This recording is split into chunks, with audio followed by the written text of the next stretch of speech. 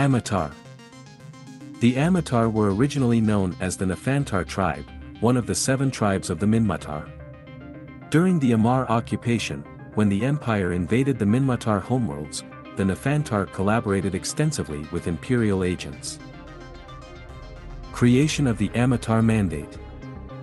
In the aftermath of the Minmatar rebellion, when the Minmatar cast out the collaborators along with the Ammar, the Nafantar were granted the region of Derlik to settle as a protectorate of the empire.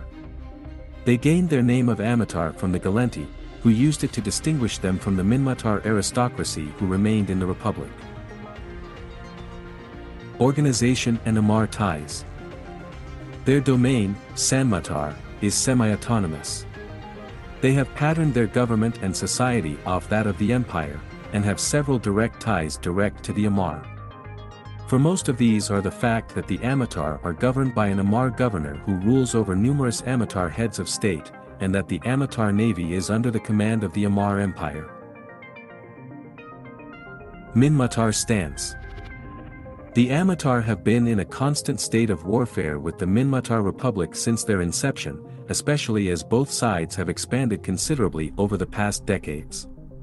The Republic historically had the upper hand, but in recent years the Ammatar have begun an aggressive campaign.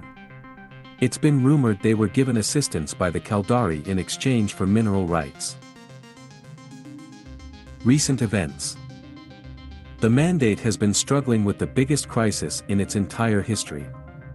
The direct effects of the Elder invasion and the wholesale destruction of large parts of the home fleet, big news in any other circumstances, have been largely ignored due to the more pressing issue that cuts to the very heart of the Ammatar identity, namely the revelation that the original defection was blessed by the Minmatar elders so that the Nafantar could protect the remnants of the Starkmanir tribe. While former Governor Anna Utulf's urging to Ammatar citizens to defect to the Republic did elicit some positive response, mostly among the persecuted minority who still cling to their Minmatar roots, the majority of the Mandate viewed her actions as a heinous betrayal of the Mandate's principles. Traditional education in the region has always focused on teaching the value of the Ammar way of life and the Ammatar's privileged place at their side, and the news that their beliefs about the noble origins of the Mandate may be entirely false have been a crushing blow to the morale of many citizens. However, Yoni's Artishaper's rule over the Mandate has restored faith among many Ammatar.